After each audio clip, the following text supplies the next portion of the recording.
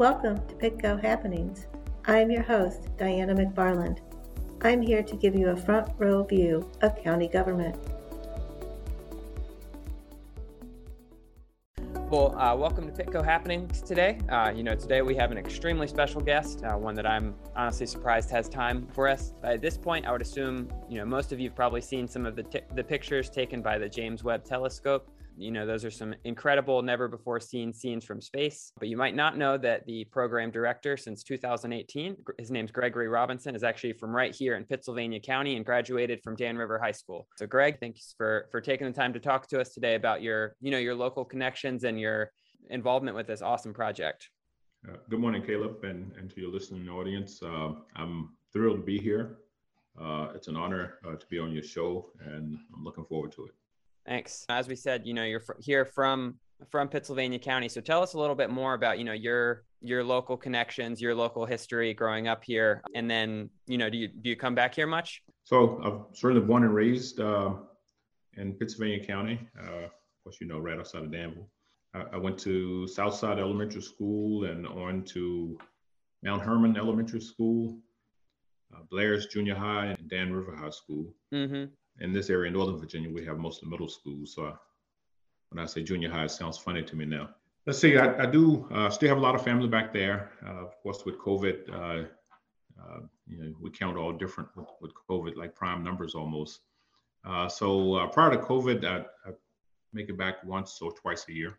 Okay, so relatively frequently then. Yep. And I think, the question that jumps to my mind is how someone can go from living in little old Pittsylvania County to heading up a big time program with NASA that's, getting extreme national attention right now. I often say, Pittsylvania County and Danville, they are everywhere. You pick the state, and I even say, oftentimes, even in cities, you have similar settings. If you could stretch your mind around that, where the beginnings are quite humble. So in my case, I did go off to college on a football scholarship to Virginia Union. Mm-hmm. So that helped put me on a path to college. Already had the smarts and I figured I'd do well in school in the event I did get an opportunity to go to college. Mm-hmm. And I must say doing well in school is important. And if you have the means or find the means, going to college is critically important. Mm-hmm. To get out of certain environments if that's what you want. So I was always prepared. I loved math. I loved science. I did extremely well in school. And so when Coach Willard Bailey called me from Virginia Union, I was ready to go. Mm-hmm. And I often say, I wish every kid in America could go to college just for one semester. I think it would change their life because so many things open up to you that you haven't seen before. New people, all kinds of people from all over the world, bright ideas, different ideas, in addition to the classroom training. That first semester certainly changed the way I view the world. Mm-hmm. And did you go into college thinking that you were going to go into astronomy and studying space and things like that? So I'm an engineer. So I'm an electrical engineer. So we can do anything, as we often say. I truly believe that, by the way. So the space part is really the product of the application of building systems. Okay. So mm-hmm. We get, like in any business and any product, engineers get a requirement and we go off and make it happen. So in this case, the way we do satellites, for science at least, so the scientists say we want to go to a certain place in space and study certain things. Then of course we flow down those requirements to something smaller, so something we can build. In this case, it just happened to be astrophysics astronomy system, but I've been involved in developing satellites for Earth science, for heliophysics, studying the sun, and planetary missions going to Mars, and pretty much every type of science missions we have, I've been involved in mm-hmm. developing some of those systems. So certainly not a scientist, but I try to contribute to it. Mm-hmm. And, I've been reading through a lot of the articles that have come out about this program and specifically your involvement recently. So, I'll just say generally that the theme was things were not going well when they brought you in as director in 2018. But tell me a little bit more about, what were some of those problems that they were facing? And then how did you, I guess, approach going about getting that project back on track, both in terms of timeline and budget? Developing these systems, what we call large flagship missions, they're incredibly complex and hard to do. And we only build one of them. We have to find a way to build it and test the heck out of it so it can survive launch and survive its mission in space. Mm-hmm. And you still have to fly that system for many years to get your science. So it's a delicate balance of how well do you build it? How well do you test it? Now will it survive? And in this case, in the case of Webb, we had 10 new technologies, the largest thing we've ever built, most complex we've ever built. So you're going to have challenges. Just the physics is going to challenge you. So putting that aside, and the team had done very well when I came on. One half of the telescope was done, what we call the telescope side, with the big mirror and the instruments. That was done. All the testing was completed. Mm-hmm. The spacecraft side, that also has that large sun shield, that was nearing completion and getting close to its test phase. So we some of the problems were manifested by human error. People just made mistakes, and that's normal and natural, as I say. If you work on something long enough, you're going to make a few mistakes, regardless of what business you're in. Right. This happens to be very complex. So there were some human errors, and some of those things really bit us on these big missions. A small problem can lead to 6, 8, 10-month schedule delay, which means hundreds of millions of dollars in this case. We also had a few failures, which we expect when we test things. That's why we test them, so we can ring out any latent issues, so they won't happen on orbit. So a combination of those, and then just some schedule delays, just better planning was necessary. So between those three, just physics beating you, human error, and a need for better planning. Those were the primary areas. Mm-hmm. One of the things was important initially was ensuring that we had alignment through the whole organization, from the NASA administrator out to the White House Office of Management and Budget, to our congressional committees, all the way through the project team and our contractor workforce and our international partners, the European Space Agency and the Canadian Space Agency. Mm-hmm. Not that anyone was doing anything wrong, but sometimes the team can go in the field and everyone runs the play a little bit differently, right? Right. And no one gets to the end zone. So we just needed everyone to be aligned, and it took a lot of work to get there. Another area was created a culture of transparency. It's important when you have stakeholders to let them know what's going on, and for everyone in the system to know what's going on at the same level. That was critically important, especially when we slipped schedule and asked for a lot more money. Congress and OMB don't just throw money around. So they had to have some confidence that we could actually get this thing done. Mm-hmm. So creating the transparency, regular tag-ups with them is really important, and better advanced planning. Planning beyond a month or 2 or 3. We needed to plan 6, 8 months out when we knew certain milestones need to be accomplished then. So it's a combination of things that got us there. Mm-hmm. And you're talking about all those different entities involved. How many people were directly involved? I mean, obviously, there's the White House, there's Congress, there's those that are sort of administering even the funds and things like that. But how many people were directly involved in this project, roughly? So this project was in development just a little over 20 years. Mm-hmm. And we're talking a huge industrial base in the US and in Canada and Europe, and multiple space agencies. When I came on the program 4.5 years ago, we were talking over 10,000, and now we're estimating the numbers as we go back and sharpen our pencil. Close to 20,000 people over 20 years. Wow. Were involved in developing Webb. Pretty big number. Now, not incredible. all of these people working on it at the same time. You may do a contract for a part, and you have 10 people working at a mom and pop shop. Of course, many large corporations and again, Mm-hmm. Space agencies. Right. No, that makes sense. And I know the spacecraft launched with the telescope in December, and those pictures were just coming back over the last few weeks. But can you explain a little bit about, and I guess dumb it down for the non-scientific, the non-engineering side, but how does this telescope work, and what might be different about the James Webb Telescope than the ones that have come before it? So the most famous one and best one before was Hubble. Mm-hmm. And Hubble launched more than 30 years ago. It's still working. It's given us amazing information and images about our universe, primarily an optical telescope. Webb is optical and infrared.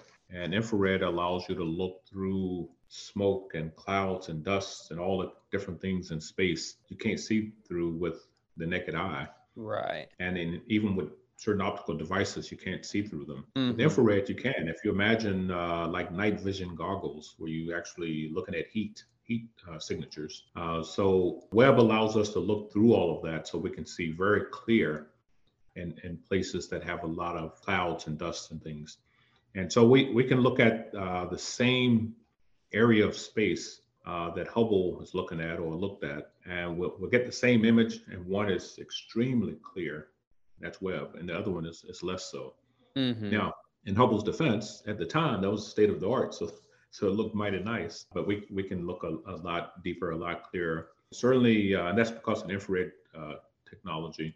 And we have science instruments on there that can process the environment of exoplanets. So we can look at exoplanets and other galaxies, determine with pretty good certainty potential habitability.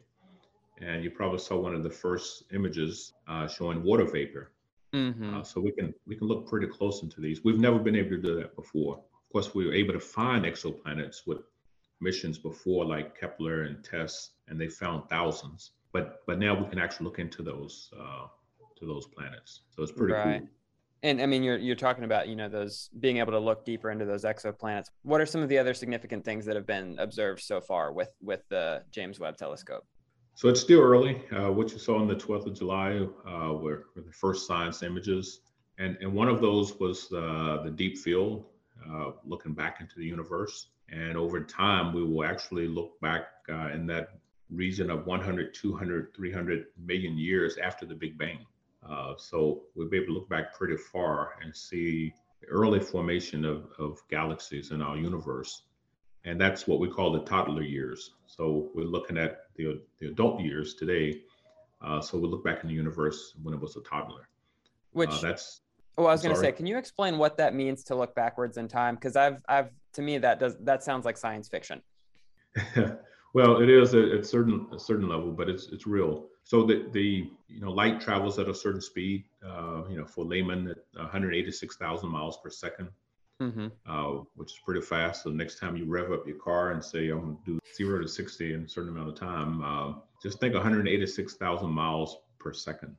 That's how fast light travels. And right. I think I talk about growing up as a kid and shining the flashlight up at night and say, I wonder how far did that light go and how long did it take?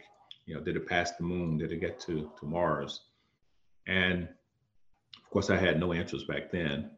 So light. So we're actually seeing stars and galaxies that actually started many hundreds of millions, or in some cases a few billion years ago, and that light is just reaching us, or reaching where the telescope can see. So we're looking at something that happened a long time ago, just reaching us. So when I shine that flashlight, I'm doing it right now, and somewhere in the heavens, that light is reaching somewhere else today because it kept traveling. Now, of course, when I turn off the flashlight, it actually stopped, but generally it would keep traveling. So it's kind of that concept. Mm-hmm. So there are, those things around us that are like things in our solar system, then we would be seeing those more present, but things that are the further away, the farther in the past that we would see them by the time that light gets here. That's the general idea. Yeah, the action occurred in the past. Yes, and we're seeing it. Yeah, that's correct. Okay. That's hard to wrap your head around. Yeah, it is. And you think about the Mars missions, the Curiosity Mars mission, the one before Perseverance, the current one, both are still working. We talked about 7 minutes of terror, right? So when we send a mission to Mars and we have to do interdescent landing, we have to get out of the orbit and get on the surface. When we send that signal to the satellite and say, okay, now it's time to do that activity to get on the surface, it takes 7 minutes for that signal to get to us. Mm-hmm. So by the time it lands on Mars, and we know that it landed, it's 7 minutes later. So the activity happened, we knew about it 7 minutes later, right? Because of the transmission of the communication signal. So if you just think, it's not exactly the same, but if you think about it that way, something already happened, and now I get notification today. So something happened in the past, now I see it today. Right. And can you explain just real quick a little bit about the images that are being generated? How, I mean, I know that's not there's some editing, there's some interpretation involved with that. So can you tell me a little bit about that process as well? So the data comes in. So the mirror actually collects the light, sends it to the secondary mirror, and then that sends it to the science instruments on board. Those science instruments actually process what they saw, what they collected from the mirror, into an image.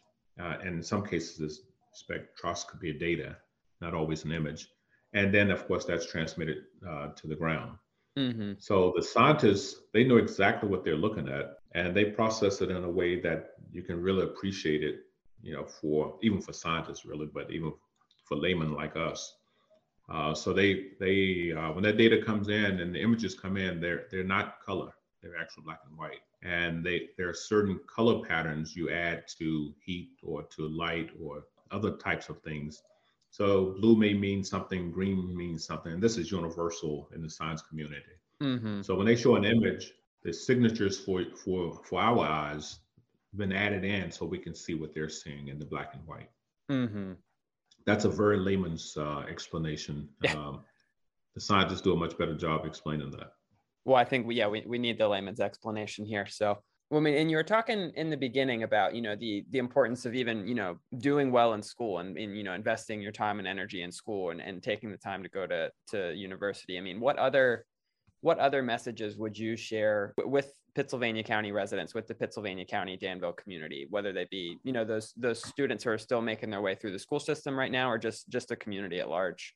Well, first I say, find something you think you might like, and depending on your age, that may change 50 times before you become an adult. But find something you think you might like, and work hard at that. Again, that's going to change. And when you find something else you might like, work hard at that as well. And that's whether you're in school or outside of school.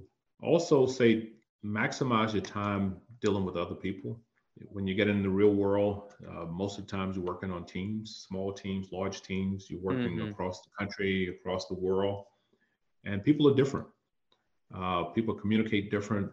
You learn leadership skills, when to lead, when to follow, and what the difference is. So make sure you spend some time dealing with people, whether it's on the sports team or just in the school building or in the playground or in the community. Mm-hmm. That will go a long ways when you get into the work world. Absolutely. Well, no, I know, we've seen incredible community support and interest in this project based. I mean, obviously it's a very cool project by itself to, see these images coming from areas of space we've never seen before, but also knowing that, a local person from Pittsylvania County was so deeply involved in getting that to the finish line. So it's really an honor to get to talk to you, Greg, and just wanted to open up and see if there's anything you would want to add or anything else you think it's important that people know. Yeah. So lastly, I will say, certainly I was blessed with a lot of smarts, blessed with a good community, and had opportunity through sports and things like that. And but in addition, at the end of the day, I think I was blessed overall at many turns. It's easy for things to go in a different direction at different points in your life. So I was blessed with good decision making and good support along the way. Mm-hmm. So try to make good decisions, and also maximize the benefit of people around you supporting you. Well, absolutely. Well, Greg, I really appreciate you taking the time to talk to us about this project and to really just, speak some good advice over us. So we appreciate it. I appreciate it, Caleb. Thank you. Thank you for listening to Pitco Happenings. I hope you learned something informative. If you have a question or want to make a comment, give me a call or send a text to 434-489-8739.